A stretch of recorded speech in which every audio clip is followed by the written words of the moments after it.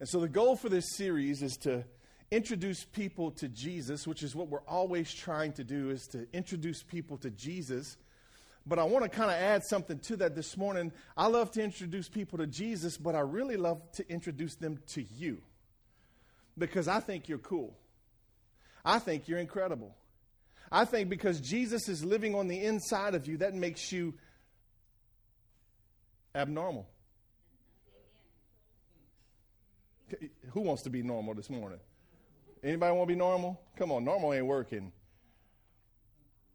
So I love introducing people to you because I think that Jesus loves his church. In fact, I was pondering this morning how Jesus, when he started his ministry, he came out of the desert. He started his ministry after being tempted for 40 days and 40 nights. And he starts what? He starts gathering people together, right? Jesus didn't go through the planet for 3.5 years and walk his territory by himself. What did he do? He gathered some folks with him. Jesus was in the business of putting people together. Jesus never intended for ministry to be done alone. If so, he would have done it alone because he would be the only one that could ever do it alone. But instead, he brought other people with him, and he had a master plan in mind that one day I'm going to ascend into heaven. I'm going to send the Holy Spirit down to help these folks, but I need to establish a church, a family of believers while I'm here. So he took 12 men, gathered them up close to himself, and even when he did the ministry work, you remember he sent them out at least 2 by 2. At a minimum, he sent them out 2 by 2. When he went to the Mount of Transfiguration, he brought 3 of them with him. When he went to the garden, he brought the whole discipleship crew with him, and then he took 3 more even deeper into the garden. Jesus never intended to do ministry by himself. And he doesn't intend us to do ministry by ourselves. You may have heard us say this before, but church is not a place you go, but a family you belong to. Can I get a better amen? You're going to participate today, I'm telling you right now. Go with me to Ecclesiastes chapter 4. Ecclesiastes chapter 4, starting in verse 9. It says this, it may read a little bit different on the screen. I'll tell you what, I'll read it from the screen if you'll pop it up real quick. It says, 2 people are better off than one, for they can help each other succeed. If one person falls, the other can reach out and help, but someone who falls alone is in real trouble. Is that all of it? Likewise, 2 people lying close together can keep each other warm, unless your wife has flashes. But how can one be warm alone? Come on, y'all know it's real. A person standing alone can be attacked and defeated, but 2 can stand back to back and conquer. 3 are even better, for a triple braided cord is not easily broken. That verse right there says that you're more powerful when you're connected. In fact, if you're just connected with one, you're more powerful. But if you can get one more, you're not easily broken. And my fear is that the church today it's a big society. And I was thinking about this last night. Me and my son were at the LSU game, and the game was slow, and I had a lot of time to think. And so I was processing church, and I thought, I belong to the biggest society on the planet. I belong to God's church. It's massive. In fact, he took me, a podunk boy out of Franklin, and allowed me to be a leader in this church, uneducated. Holla. I belong to the biggest society, but I don't do this by myself. Social media has proven to us that you can't replace love with likes. People took off with this social media thing, and it's all about trying to gain approval. It's trying to get people to like me. It's trying to gain affirmation. I mean, I was tempted last night to take a selfie of me and my son at the LSU game, like everybody else does when you get free tickets to the worst game of the season. And everybody's like, hey, we're at the LSU game. And everybody's going, you got suckered. Somebody gave you those free tickets because the game wasn't no good. But I didn't. I say, you know what? This is me and my son's personal time. I'm not trying to win anybody's approval. I had to check my motives. But you see, too many of us today, we're trying to get people to say, I like that, I like that, I like that, to replace the love that we really need. The love that's found in biblical community. You see, there's a lot of love in God's church because it's His family. Amen? It's His family, so it's got to be filled with love. How many of you have heard of the redwood trees? How many of you ever heard of the redwood trees? Anybody ever see a redwood tree? You've seen it? Man, I'm so jealous. I hear they're massive. I hear there's some of them that you can actually drive through the tree. Is that true? Did you drive through one? What? One day I'm going to get out of Louisiana, I'm telling you. One day. But you know, a redwood tree can grow to over 350 feet high, but its root system at max is only 5 foot deep. You say, well, that's kind of unbalanced. It seems like a gentle wind from South Louisiana would blow that over, right? But here's the secret to the redwood tree. Though it only goes 5 foot deep, it networks its roots with other trees. And so what you end up having is this forest. You can't see it, but it's a forest of connectivity. It's a forest of unity. It's a forest of joining root systems together. So it's not like it's one individual tree. It's a whole forest of trees that are connected together. And you can't knock them puppies down. Right?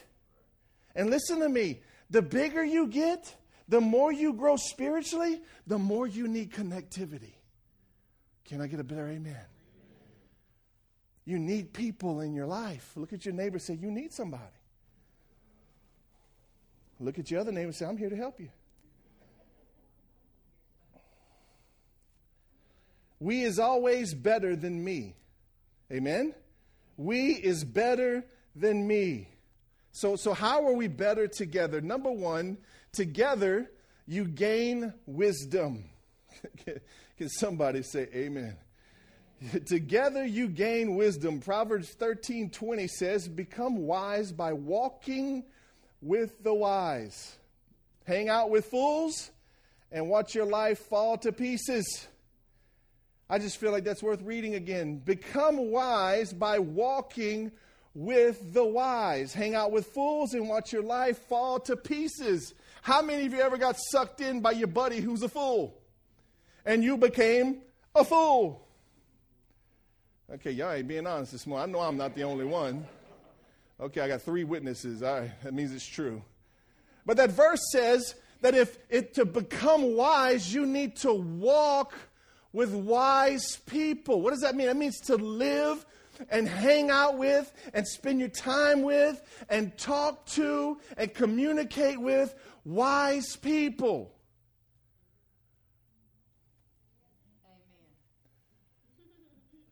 How many of you can honestly say this morning, I've spent too much time with fools? I've just spent too much time with fools. It's time for me to get around some wise people because I want to become wise. I'm a boy from Franklin, Louisiana. There ain't much came good out of Franklin, Louisiana. My language is bad. My education's lacking. But I've hung out with wise people. And I'm not the same boy that left Franklin, Louisiana. I'm wiser than that. I wasn't sure if that was right. So just see this example in motion right there. See? We're never meant to walk through this life alone. Never meant to walk through it alone. I've heard somebody saying, you've probably heard this too, but if you show me your friends, I'll show you your future.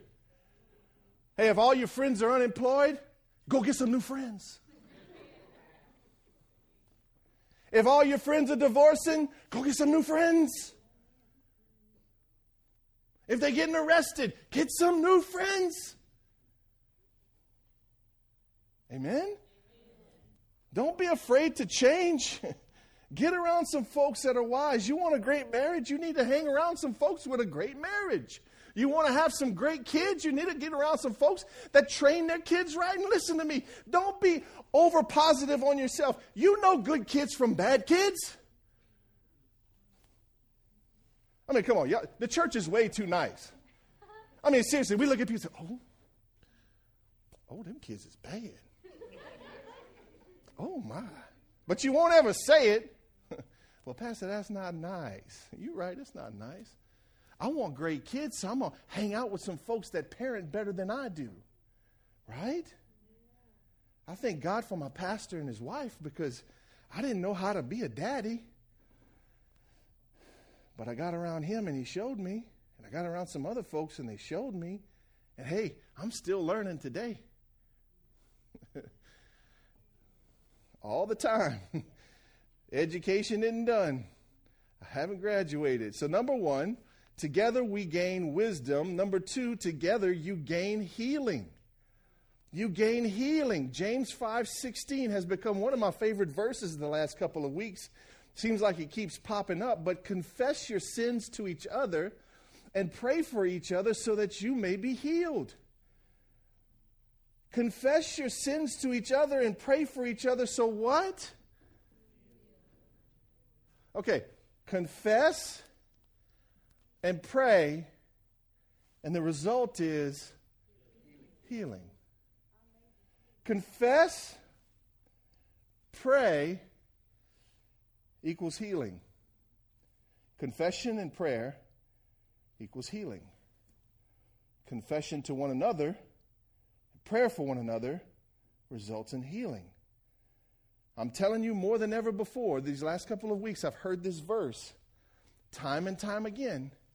We've kicked off our freedom groups, and even Tuesday night I had a group, and we have just a discussion time where we break the women off into a quiet room somewhere on the other side of the building, and we put the guys in the corner, and we just start to share what the Holy Spirit's been dealing with us about. And I'm telling you, I wasn't ready for Tuesday night. Tuesday night, one guy sits down, and I say, okay, guys, what's the Holy Spirit been showing you that may have distanced you from God? And boom, the first guy just confesses. And I was like, and then it caused the second guy to confess, and I was like, and then before you know it, the whole group confessed, and I was like, I wasn't thrown back because of what they were doing.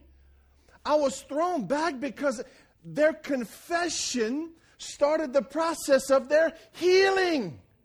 And we discovered through conversation that the enemy wants to isolate you. He wants to get you over here all by yourself and with your little problem. And he wants you to hide with your problem. And he wants you can fix it. You can do it. He might even encourage you. You can do it all by yourself. You don't need to tell nobody. Just work harder at it.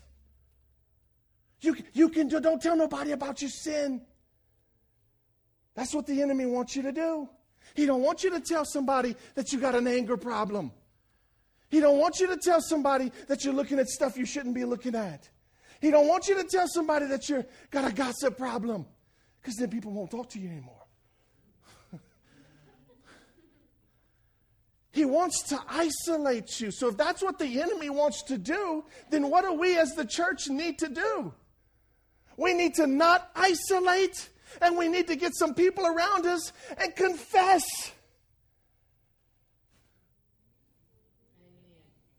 Man, that was just good preaching. I don't care what y'all say. I was about to take my own notes. I mean, seriously. Because here's the truth. The truth is if the enemy can keep you quiet, he can keep you bound. I wonder if the key to his chain is not your tongue. I wonder if when the words come out of your mouth that I get angry, if chains don't start to fall from you. You know why? Because you've just exposed what the enemy's doing. You've just exposed. It's almost like you went, here's my chains. I've been trying to get them off and I can't. Will you help me? If the temptation is to be quiet, then start speaking. If the temptation is to hide, then come out from hiding. Because if that's the temptation, then that's what the enemy wants you to do. That's what he wants you to do. So what do? You step out and you find somebody that you can trust and you say, hey, can I talk to you? Man, what's up? Man, I'm struggling, man. Honestly. I'm struggling. Can you pray for me?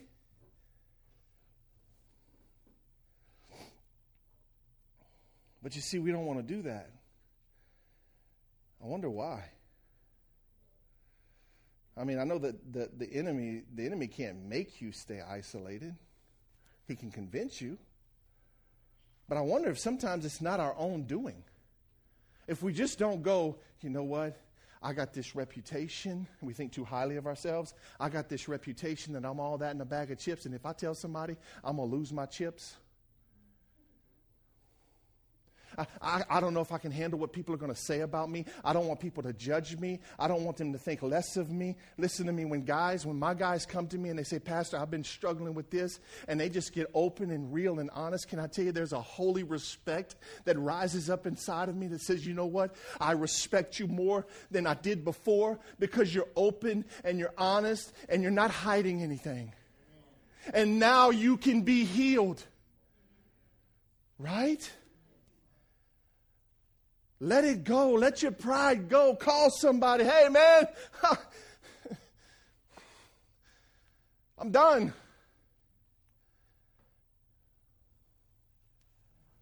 Can you help? I'm telling you, you learn how to get that James 5 right.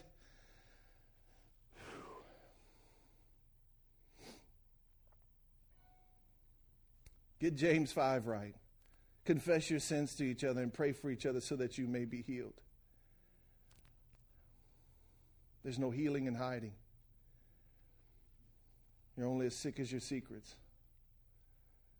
I want to read a story to you about a girl from our Jennings campus. Her name is Samantha. And Samantha wrote this story about herself. She said, I'd just gotten through with inner healing when I'd heard about freedom. Inner healing is a 16-week intensive healing course. And she said, I'd just gotten through with inner healing when I heard about freedom. I wasn't going to join. What more could I need? Well, needless to say, I joined a freedom group not knowing why. Just that I was called by God to join. In the last 2 weeks of the class, God dredged up my past. I wasn't happy at all about it. You see, Satan had been tempting me with porn, which I thought was gone from my mind months ago. Yes, I just busted the myth that it is only men who are tempted with such things. I had struggled with that for years, but didn't know why. I'm a Christian. I love God. I go to church. I read my Bible. I'm now happily married. So why all of these thoughts? Then one day, God revealed to me that I had been hurt in the past. I was too young to remember, so I always thought it was just a weird dream. So I just swept it under the rug, buried it in dirt, and poured concrete over it. At first, I didn't want to say anything. It was such a taboo thing for a woman, much less someone like me, to deal with. So I prayed, and God gave me the courage to reach out to my leader, who reassured me that I wasn't alone. I wasn't a freak, and that I could overcome these thoughts and temptations. I've accepted what happened. I've forgiven my offender, and now I'm able to move on. I'm no longer held down with guilt and shame. I'm no longer a prisoner of these thoughts. God allowed freedom to be the tool which he led me to find this freedom. And I go, she put it in writing. She put it out there. And that takes some courage. That takes some boldness, but let me tell you something else it takes. It takes some genuine brokenness to finally say, I need help. I need help. I'm struggling. I need help. We're better together. So number one, together we gain wisdom. Number two, we gain healing. Number three, together we gain protection. Go with me to 2 Samuel chapter 21. You getting something yet? 2 Samuel 21. I'll let you know when I get there. Starting in verse 15. Many of you know David fought Goliath, right? It was his first giant. How did David defeat Goliath? With a sling and 5 smooth stones, right? That's what he did. He went out to the battlefield, put his rock in his sling, defeated the giant that nobody else was brave enough to touch. David defeated him, walked up to him, took his sword, cut his head off. He defeated his giant by himself, though it was with God's help, but there was no other brothers around with him. But many of us don't talk about David's last giant that he faced, and it's found in 2 Samuel chapter 21, starting in verse 15. It says, once again the Philistines were at war with Israel, and when David and his men were in the thick of battle, David became weak and exhausted. Ishbi-Benob was a descendant of the giants. His bronze spearhead weighed more than 7 pounds, and he was armed with a new sword. He had conquered David. He had cornered David and was about to kill him. But, say but. Say but again. Say but one more time. I just wanted to say it 3 times. But Abishai, son of Zeruiah, came to David's rescue and killed the Philistine. David's pinned in a corner. He's about to lose his life. It's a giant with a brand new sword about to take him out. And here comes a brother from another mother. Come on, somebody. We got the same daddy, but we got other mothers. Here comes a brother to kill the giant for him. Can I tell you, there's sometimes you're going to face things that you can never overcome on your own, but that God intended for you to overcome with other people? You need other people in your life. You need other people to watch your back. You need other people to watch your sides. Come on, somebody. You need people to watch over your soul. You need some folks to watch over your children. Right? David faced his last giant with a brother, and he conquered him.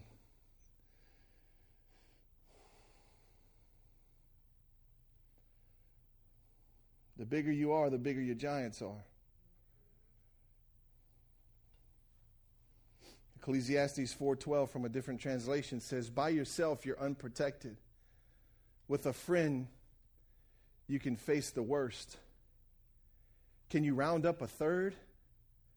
A third stranded rope isn't easily snapped. It's funny how the world will tell you that you got to be strong, you got to be independent. Strength it comes with independence. It's like I got to be my own man. I can't have nobody help me. You follow what I'm saying? I never forget my wife tells this story of her daddy he was an independent man. And he didn't like charity and you know, kind of the old school mentality. And they were at the store and the chip man was there. And the chip man was a nice guy. And the chip man tried to give Cheryl a bag of free chips. And her daddy walked up and said, no. We'll go inside and pay for them. Do you know that same thing resides inside of some of us this morning? You know what? I don't need no help. I'm not reaching out. I'm not calling nobody. People don't need to know my business. I'm not telling them what I'm walking through. I got this. I'm going to be all right. I'm not even going to tell my wife I'm struggling. I heard Jesse Duplantis say one time, you got a lust problem, just tell your wife. You'll be cured in a minute. Just saying. But we don't want to tell nobody. We think that strength is in independence. I'm going to walk alone. I'm going to do this by myself. I'm the man. But even in sports, you can put LeBron James on your team. And LeBron James can't win a ring by himself. You can't do it. There's strength in numbers is what the Bible's saying. Number 4, together you gain encouragement. How many of you would say, I could use a little encouragement, Pastor? It's been a rough week, Pastor. I could use a little bit of encouragement. Watch this verse in 2 Corinthians. I love this verse. It says, chapter 7, it says, when we arrived at Macedonia, this is Paul speaking, he said, there was no rest for us. We faced conflict from every direction. with battles on the outside and fear on the inside. But God, who encourages those who are discouraged, encouraged us not with a spoken word. God didn't say, you can do it. God didn't say that. What did God do? Watch this. He encouraged us by the arrival of who? Titus. Some dude named Titus.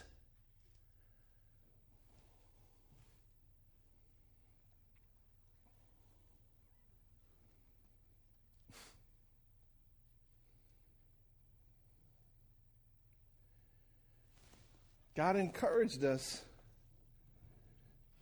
by the arrival of Titus. His presence was a joy.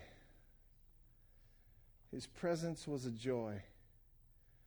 I wonder if some of us aren't struggling and some of us aren't depressed and some of us aren't just really bummed because we don't have a Titus in our life. You know, my wife and I, we take a lot of phone calls during the week, and I mean that's what we do. That's our ministry. Is what we take a lot of phone calls. We'll go meet with people, and we'll sit down and give hours and hours of just talking to people. And honestly, I just want to say it's mostly just listening. And we try to listen, and we try to see what the enemy's lying about, and this is what happens afterwards.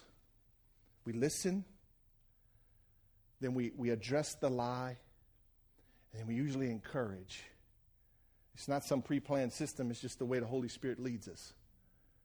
And then when we get up to go and we pray, usually there's some, and this is what most people say. Thank you so much for talking to me. Thank you so much for listening to me. Thank you so much for being here. And can I tell you what I want to say on the inside? You finally get to hear it. Why you took so long? Why did you give the enemy so much time? Why have you let him torment you for so long and beat you down and isolate you and keep you bound up? Why didn't you reach out sooner? Why not sooner? Why didn't you call when it first happened? Why didn't you reach out when it first happened? Why are you trying to carry this all by yourself? I feel like sometimes I'm forcing myself on people. I'm going around like, hey, can I help you? You need something? Can I help? Can I help you lift you up? You need some encouragement? Hey, can I help you? You okay? Hey, man, how you doing? I'll call. Hey, how's it going? What you doing? What you up to? Can I just be honest with you? It feels weird sometimes. I feel like I'm being a stalker. Sometimes I hate to call people. I'm like, but I got this whole torment thing. I got the Holy Spirit on one side saying, call so-and-so. I'm like, yeah, I know, Lord, but golly, I always call him. I know, keep calling him. I'm like, oh. And so I call and I go, hey, how you doing? You okay? What's been happening? You know why? You know why I do it? Because I've tried to walk alone. When God sent us to Eunice and Pastor Bubba said, you and Cheryl need to go to Eunice, can I tell you I all of a sudden felt isolated? Can I tell you when we came here, I felt like I was left alone? We're 45 minutes from Jennings. I was in the Love Palace, baby. I mean, I was in the middle. It was like there was family all around me. And God sent us over here and it was like, hello? And all these demons started coming. I'm like, Lord. And so I tried to do it on my own. I tried to muscle through. Can I tell you, I spent probably the first 2.5 years trying to muscle through. Why do we stay by ourselves? Why do we let the enemy discourage us for so long? Together you can gain encouragement. You know, I love life groups because, man, we have one Tuesday nights and Thursday nights, and I love life groups because I've learned the art of shutting up. You know, at first I kind of felt like I was the chief encourager. And so we sit in the corner over there, and I'll usually lead the group, and then I'll kind of just ease back. and I'll watch. And guys will start to encourage other guys. I'm not threatened. I'm not insecure. I'm not like, oh, shut up, I'm the chief around here. I know it's none of that. I'm like, come on, baby.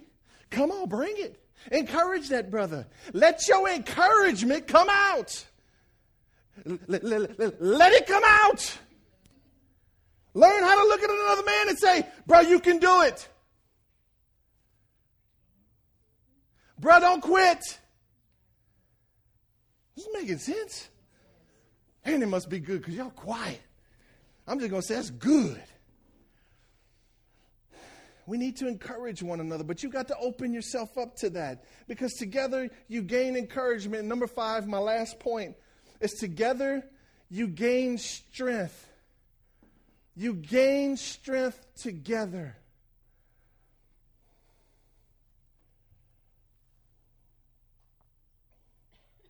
Ephesians 6 talks about the armor of God. It says, finally be strong in the Lord and in the strength of his might. Put on the whole armor of God, that you may be able to stand against the schemes of the devil. For we do not wrestle, it goes on to say, with flesh and blood. Can I tell you something this morning? The enemy wants to get you into a wrestling match. You know what wrestling is, right? I'm not talking about the WWE wrestling. Get your mind right. That stuff's fake. Sorry if I offended you, but it's just fake. Wrestling, Roman Greco wrestling, is a one-on-one event. It's where one man ties into it with ladies do it too. Tie into another person, and they wrestle it until somebody wins. The enemy wants to get you into a wrestling match. But that word right there says that you're putting on armor. I don't know if you've ever been to a Roman Greco wrestling match, but they're wearing these cute little tights. Just saying. There's no armor. It's not a wrestling match. It's a battle. The enemy wants to engage you one-on-one and make you think, well, come on, bro, let's do it. He'll sucker punch you. Boom. And then you think, I got to go fight the devil all by myself. Can't bring nobody with me. It's not a wrestling match. It's a battle where we lock arms together and we take ground for the kingdom. Remember, 2 is strong. 3 is unbreakable. Right? So bring somebody else into your battle. Don't do it alone. If it's just a simple text message, yo, bro, going through it today, man. I need some prayer.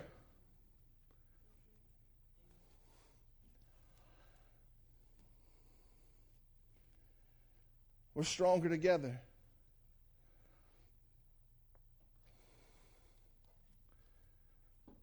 You know this to be true, that you're going to go through some hell in life. Can I just say that word this morning? You're going to go through some hell. But you don't have to go through it alone.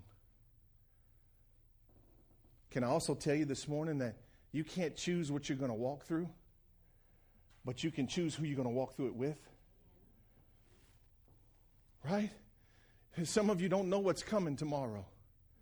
You don't know what's in store for you when you get to work. You don't know what's in store for you when you you go to start your car in the morning. You don't know what's in store for you. But you don't have to do it by yourself. Amen? And I'm telling you that God designed this society called church, his people, to be a family that impacts the world. That if we'll ever learn how to get together, put our preferences and our opinions aside and let the pride fall and say, you know what, I need you and I need you and I need you. I just need some help. Can somebody help me? And listen, when I'm up, I'll help you when you're down. But when I'm down, will you help me when you're up? If we'll just start to do that, man, this thing will start to change. The church of God will become powerful again. It'll get strong again. It'll take ground for the kingdom again. Maybe you'll get past that generational curse. Maybe some chains will really start to fall. Maybe some freedom will really start to happen. I wonder what happens when we say, I'm tired of doing this by myself. I'm going to invite some other people into my life. I'm going to join a life group. And I'm going to speak when I'm there.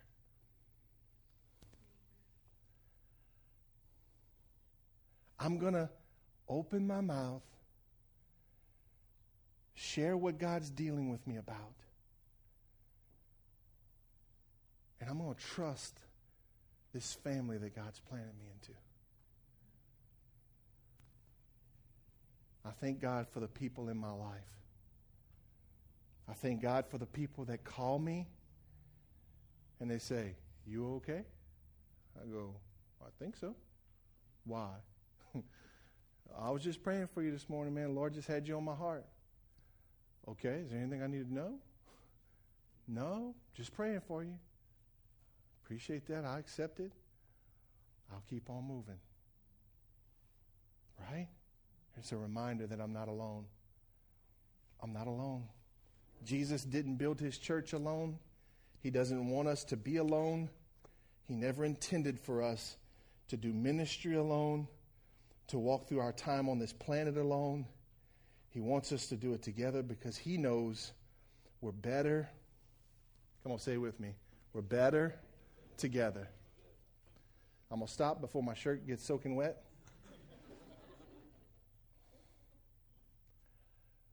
But I want to encourage you with this. I know it's scary. And I know sometimes it's tough to just open up and say what you've walked through. Sometimes I know it's just downright embarrassing to tell other people and let them know what's going on in your life. But can I tell you this, and can I promise you this? That if you'll trust God and the people that he leads you to and the people that he wants you to walk with, and you'll begin to open up, that James 5 will become alive to you. That when we confess our sins to one another and pray for one another, we may receive healing. Can I say that?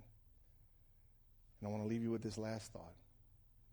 The enemy always wants you to be alone. Here's the indicator. If you ever feel like retreating and isolating, something needs to go off in your head that says, you know what? I need to stay and I need to communicate. Right? If you're tempted to hide, stay out in the open. If you're tempted to push back into your corner that you've been trying to get out of your whole life, stay. Stay in the place that God has you and learn how to communicate. Amen?